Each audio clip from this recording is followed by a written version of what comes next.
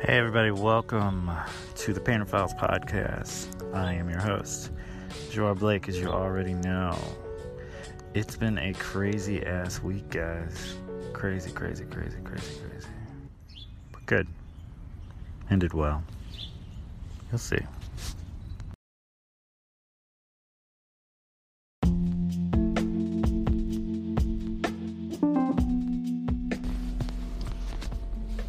So, I'm working on the book, and everything's going fine. I've got all the photos I need. I've got to paint some stuff. I love painting, so that's not an issue. But then there's the writing aspect. The writing aspect, although being helped largely by Len as an editor, I'm so not good at. I don't know, I struggle with it. I really do. Like, I can go on and on like this, but to write things down and really kind of capture the energy I'm trying to put out is kind of hard. Like, it's just not one of those things I do. I mean, it was really a struggle for a long time for me to even do this, honestly. I'm kind of I know it's hard to believe, but I'm mostly a pretty quiet person. So a lot of this has been kind of, I don't know, it gets me out of my box. And I think I need to be out of my box, but it's definitely not easy, though. I look at people who do this so simply with such reverence, because I don't know how they manage to pull it all together. I'm kind of just walking in the dark right now, hoping that I'm going to get in the direction I'm trying to go. But it's coming along, honestly. I feel like I've got another maybe 2 to 5 pages worth of writing to do, and then I'm done. And then I can just start putting it all together. And then I just gotta scan everything and get going.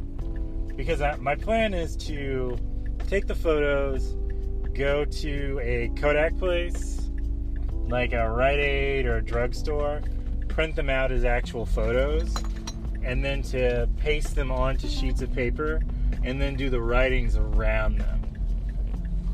And I know that sounds crazy because, it's a book, and I don't need to do that, but that's kind of the feeling I want this to have in some ways. I want it to feel like it's more of a scrapbook than just like I downloaded a program, I posted a bunch of photos into it, I did a little bit of writing via some text manual, and then I was done. I feel like there's so much that has to go into this that's got to make it more kind of homemade. I want it to feel like handmade edibles, I guess. Like, you pick it up, try it, you go, oh, this is a cookie. And then several hours later, you are stoned with creativity for the next 3 days, and you don't understand how exactly it happened. You were waiting for it to kick in, and then it kicked in, and it was just like, wow, that is insane.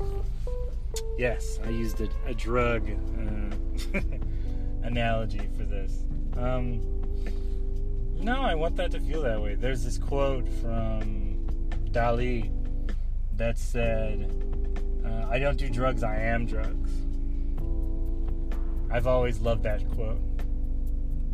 I don't see how that exactly worked, because most of us, by far, have something we do to deal with pain and pleasure and blockage, sickness, and all that stuff.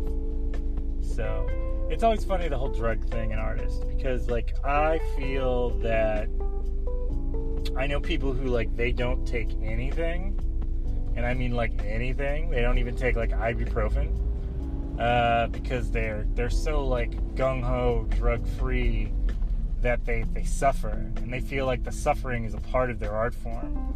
And I don't know if I believe that, honestly. I feel like I've had the ultimate wake up in the morning, you don't want to live for years feeling, and then I've also had this is a really nice day, and I can't wait to have breakfast, and walk the dog, and take photos, and kiss Alec, and just feel that first moment where you're like awake and alive and warm, just laying in bed, where you don't want to get out of bed because it's so comfortable, where you're asking yourself imaginarily, I'm going to give you 5 more minutes, and you're like, no, I don't want to get up, this isn't my life, I've decided to work from home from now on, and you're like, I'm not going to be able to do this. It's just, I feel like you get better quality out of the whole, enjoying the richness of living than you do the deep guttural, like, sad heart artist thing. I was talking to a friend of mine, MJ, online, and she was talking about how MJ's podcast, and I'm trying to remember what it's called. It's like Letting the Ink Dry or something like that. And in that, they were talking about how, like, they went into a college class, the professor looks at everybody and says, I don't want anybody to dress like an artist when they come in here. I want you to dress like a human being. And it made me laugh because I knew so many artists who came in with, like, these paint smocks when they came in, and these weird little hats, and little manicured mustaches, and torn up black stockings with shorts over them. It was very 90s. Yeah, but it was this whole kind of like, this is what an artist looks like. Let me have my fastly pointed goatee, and, you know, paint on the shoes and all that stuff. And it was just funny because, like, a lot of us didn't, I know that's like the look of an artist, but like a lot of us didn't really think about it. Like, those were just our clothes.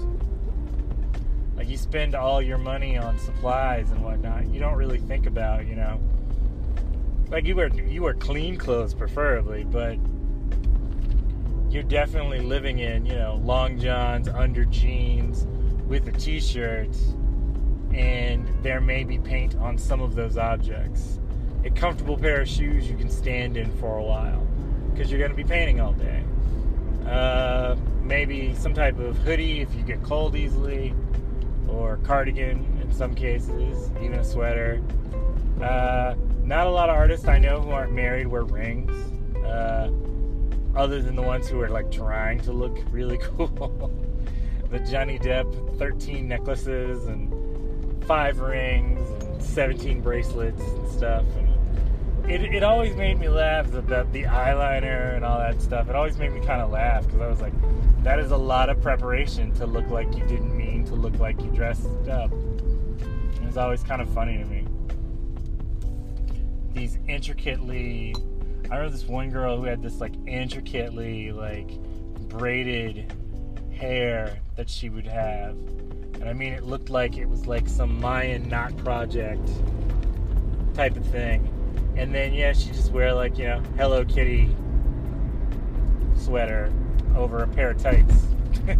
And it was always kind of interesting to me because she was she had this very, like, kind of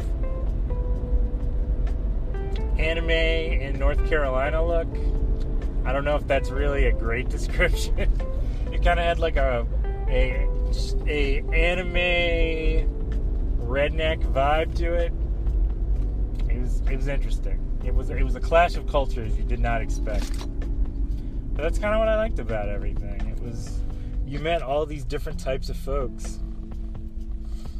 I mean, Georgia, New York, Tennessee, Charlotte, DC, everything. It was just kind of weird. And then inevitably, you know, for the person who had, like, the giant workman's tool set in the back of their pickup truck, they had the, you know, full of brushes and stuff with padlocks and literally thousands of dollars worth of art supplies. And then, you know, a "Don't Tread on Me" sticker on the back of it. It was very... It wasn't exactly what you expected. Like, you don't expect someone who... I guess that's kind of the funny thing about these stereotypes. Like, they don't really reflect the people as well as people want them to reflect. Because, I mean, yeah, you don't think, like, skeet shooting and then someone who paints still lives. I guess, well, maybe you do, actually. I don't know. And then photography. I mean, God, so many of us have become these photographers. I was listening to the Kodak podcast, and this guy said this line that just stuck with me for the rest of last week, really. He said, a great photographer can take a great shot and then do it again. Not just like take a bunch of shots and then some of them are good and some of them are awful. Like they can take multiple good shots on, like, purposely. I feel like some of my shots are really good. I don't know that all of my shots are, but I feel like some of my shots are really good. I've got my digital camera, which is like this little Canon camera, one-shot Canon, and then I want to get something with like that I can put different lenses on, so I can change them, so I can get different type of kind of beautiful shots going. And then my iPhone, honestly. I've done a lot with my iPhone just because of all the apps and stuff. It's a little easier sometimes to even do my editing with my phone apps than it is with my computer photo apps. There's something about, there's a less of a learning curve, I guess. So, and then I'm just reading. I'm trying to read 10 minutes, like, every 3 days at least. Like, consecutively that doesn't sound like a lot. I'm trying to sit down and stop everything for 10 minutes. Sit in a chair in a quiet room and just read books. I've got all these books I've picked up throughout the years that I've never gotten to really read. And I know about them, and I've always been excited to read them. But when you paint as much as I do, you don't really have time for anything else. So, yeah, I'm just trying to kind of do that. And it's working out. I mean, I've set a lot of timers.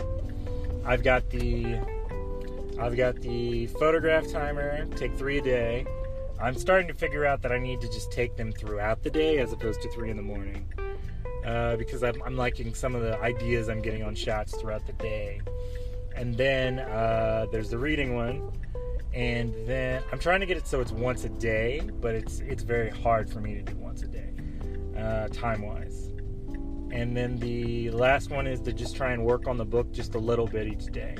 Even if it's just take a bunch of photos I took and then figure out how I want to set them up or draw out the pages the way I want them to look. And then just, composition stuff. How I want to figure out, looking at fonts, trying to figure out how I want to draw the font for all the lettering in the book. It's very interesting. Like, it's not exactly how I thought everything was going to go, but I kind of love that it's outstretching beyond my original ideas. It's growing, building itself. It's kind of cool.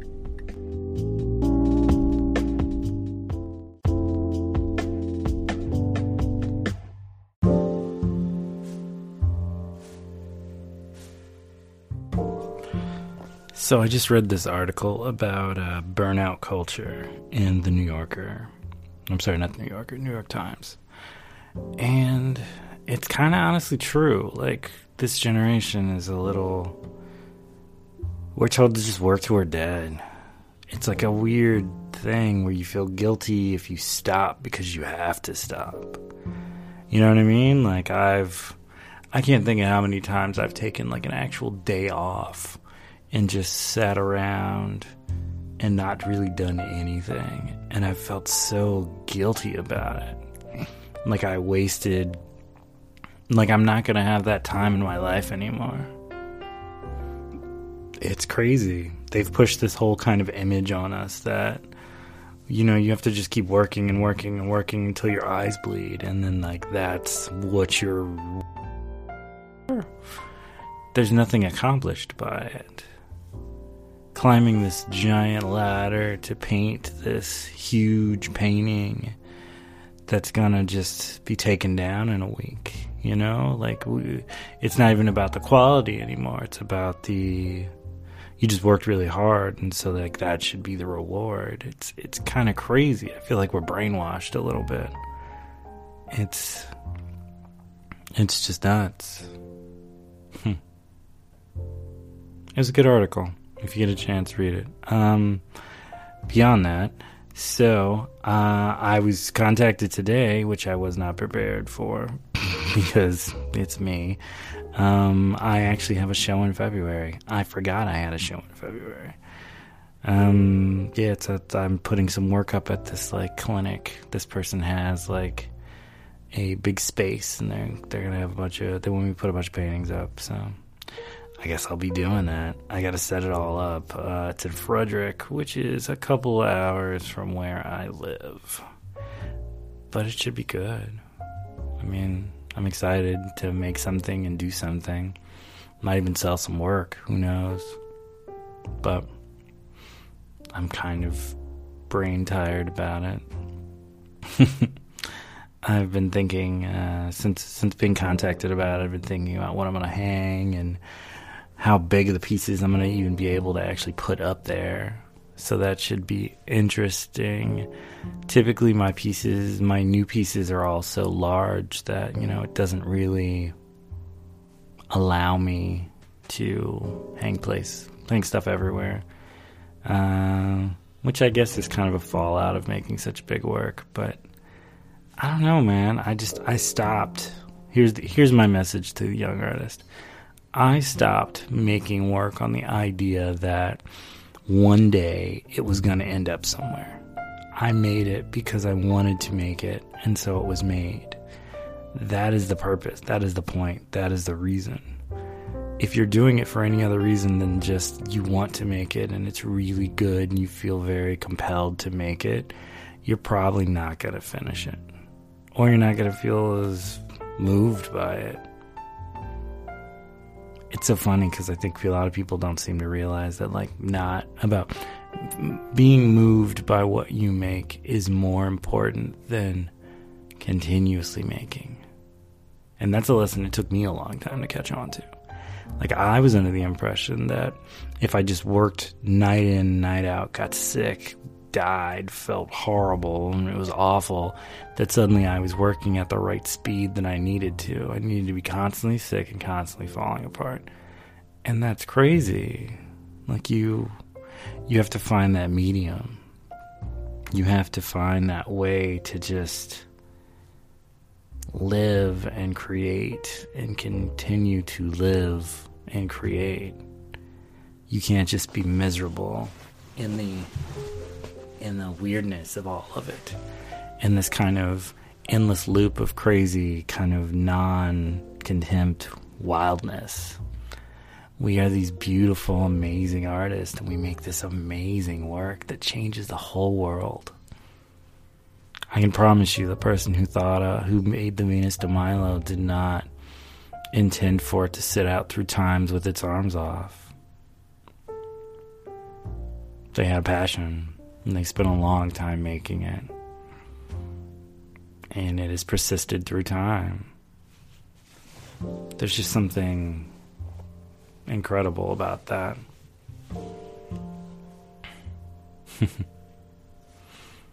I've been thinking of these weird phrases that no one says to end sentences with, to fuck with people. Because why not? From my lips to your ear holes, and so on and so forth. Just nonsense, but fun nonsense. And then there's, just ink. So much ink. Oh my God. I've been mixing and matching and making stuff, and I bought some white ink, and I don't love the white ink, but I see the purpose of it. It works a little better sometimes than even using white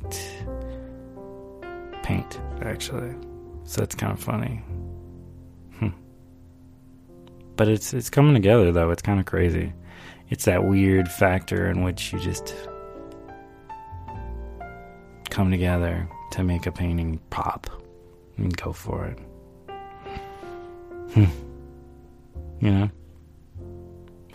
So anyways, what have you guys been up to? What are you doing, Gladys? What are you focusing on? What are you writing? What are you drawing? What are you watching? What are you doing? I love hearing about these things and having little discussions with you guys. So when you hear this, by all means, please let me know. I feel compelled and inspired sometimes by your projects, even if it's just baking. Like, baking can be interesting. I've been picking up all these birthday and holiday cards and stuff recently. I'm becoming my mother, where I get these cards, and I'm pulling out the bag right now. I get these cards, and they're not particularly for anyone right now, but they will be. I keep buying this one card over and over again. It's this sardines in a can. It says Main Squeeze Sardines, best friends forever. And it's like this weird little gouache painting of like sardines in a can, and I love it. Another one is You're the Shih Tzu, which is like a watercolor painting of a Shih Tzu. A friend has a Shih Tzu and her birthday's coming up. So don't be surprised when you get that card. And there's another one that's a fox hugging a badger, and they're both in human clothes, and it says, I just love you.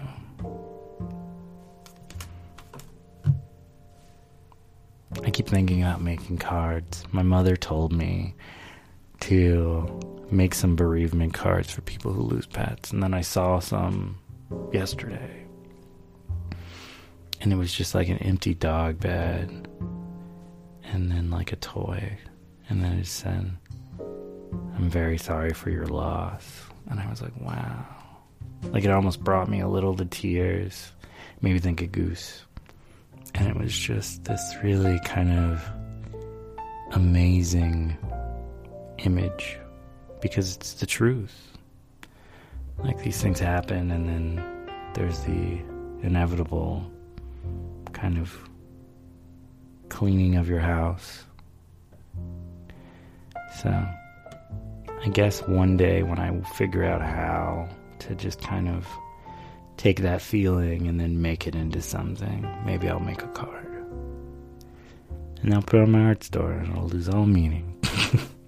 It's something weird about making like a really emotional, beautiful piece and then mass producing it to sell it. You know what I mean? Like, it just doesn't have that soul, that taste, that fluidity, that beautiful thing to it. The struggle of selling art in the time span of making art. It's very weird. I still just like make my popsicle cards, though. I love you. I miss you. You're wonderful. Stick together, you know, stuff like that. I should probably promote those, because it's almost Valentine's Day or February, and do those. I think those would be cool. I did those last year.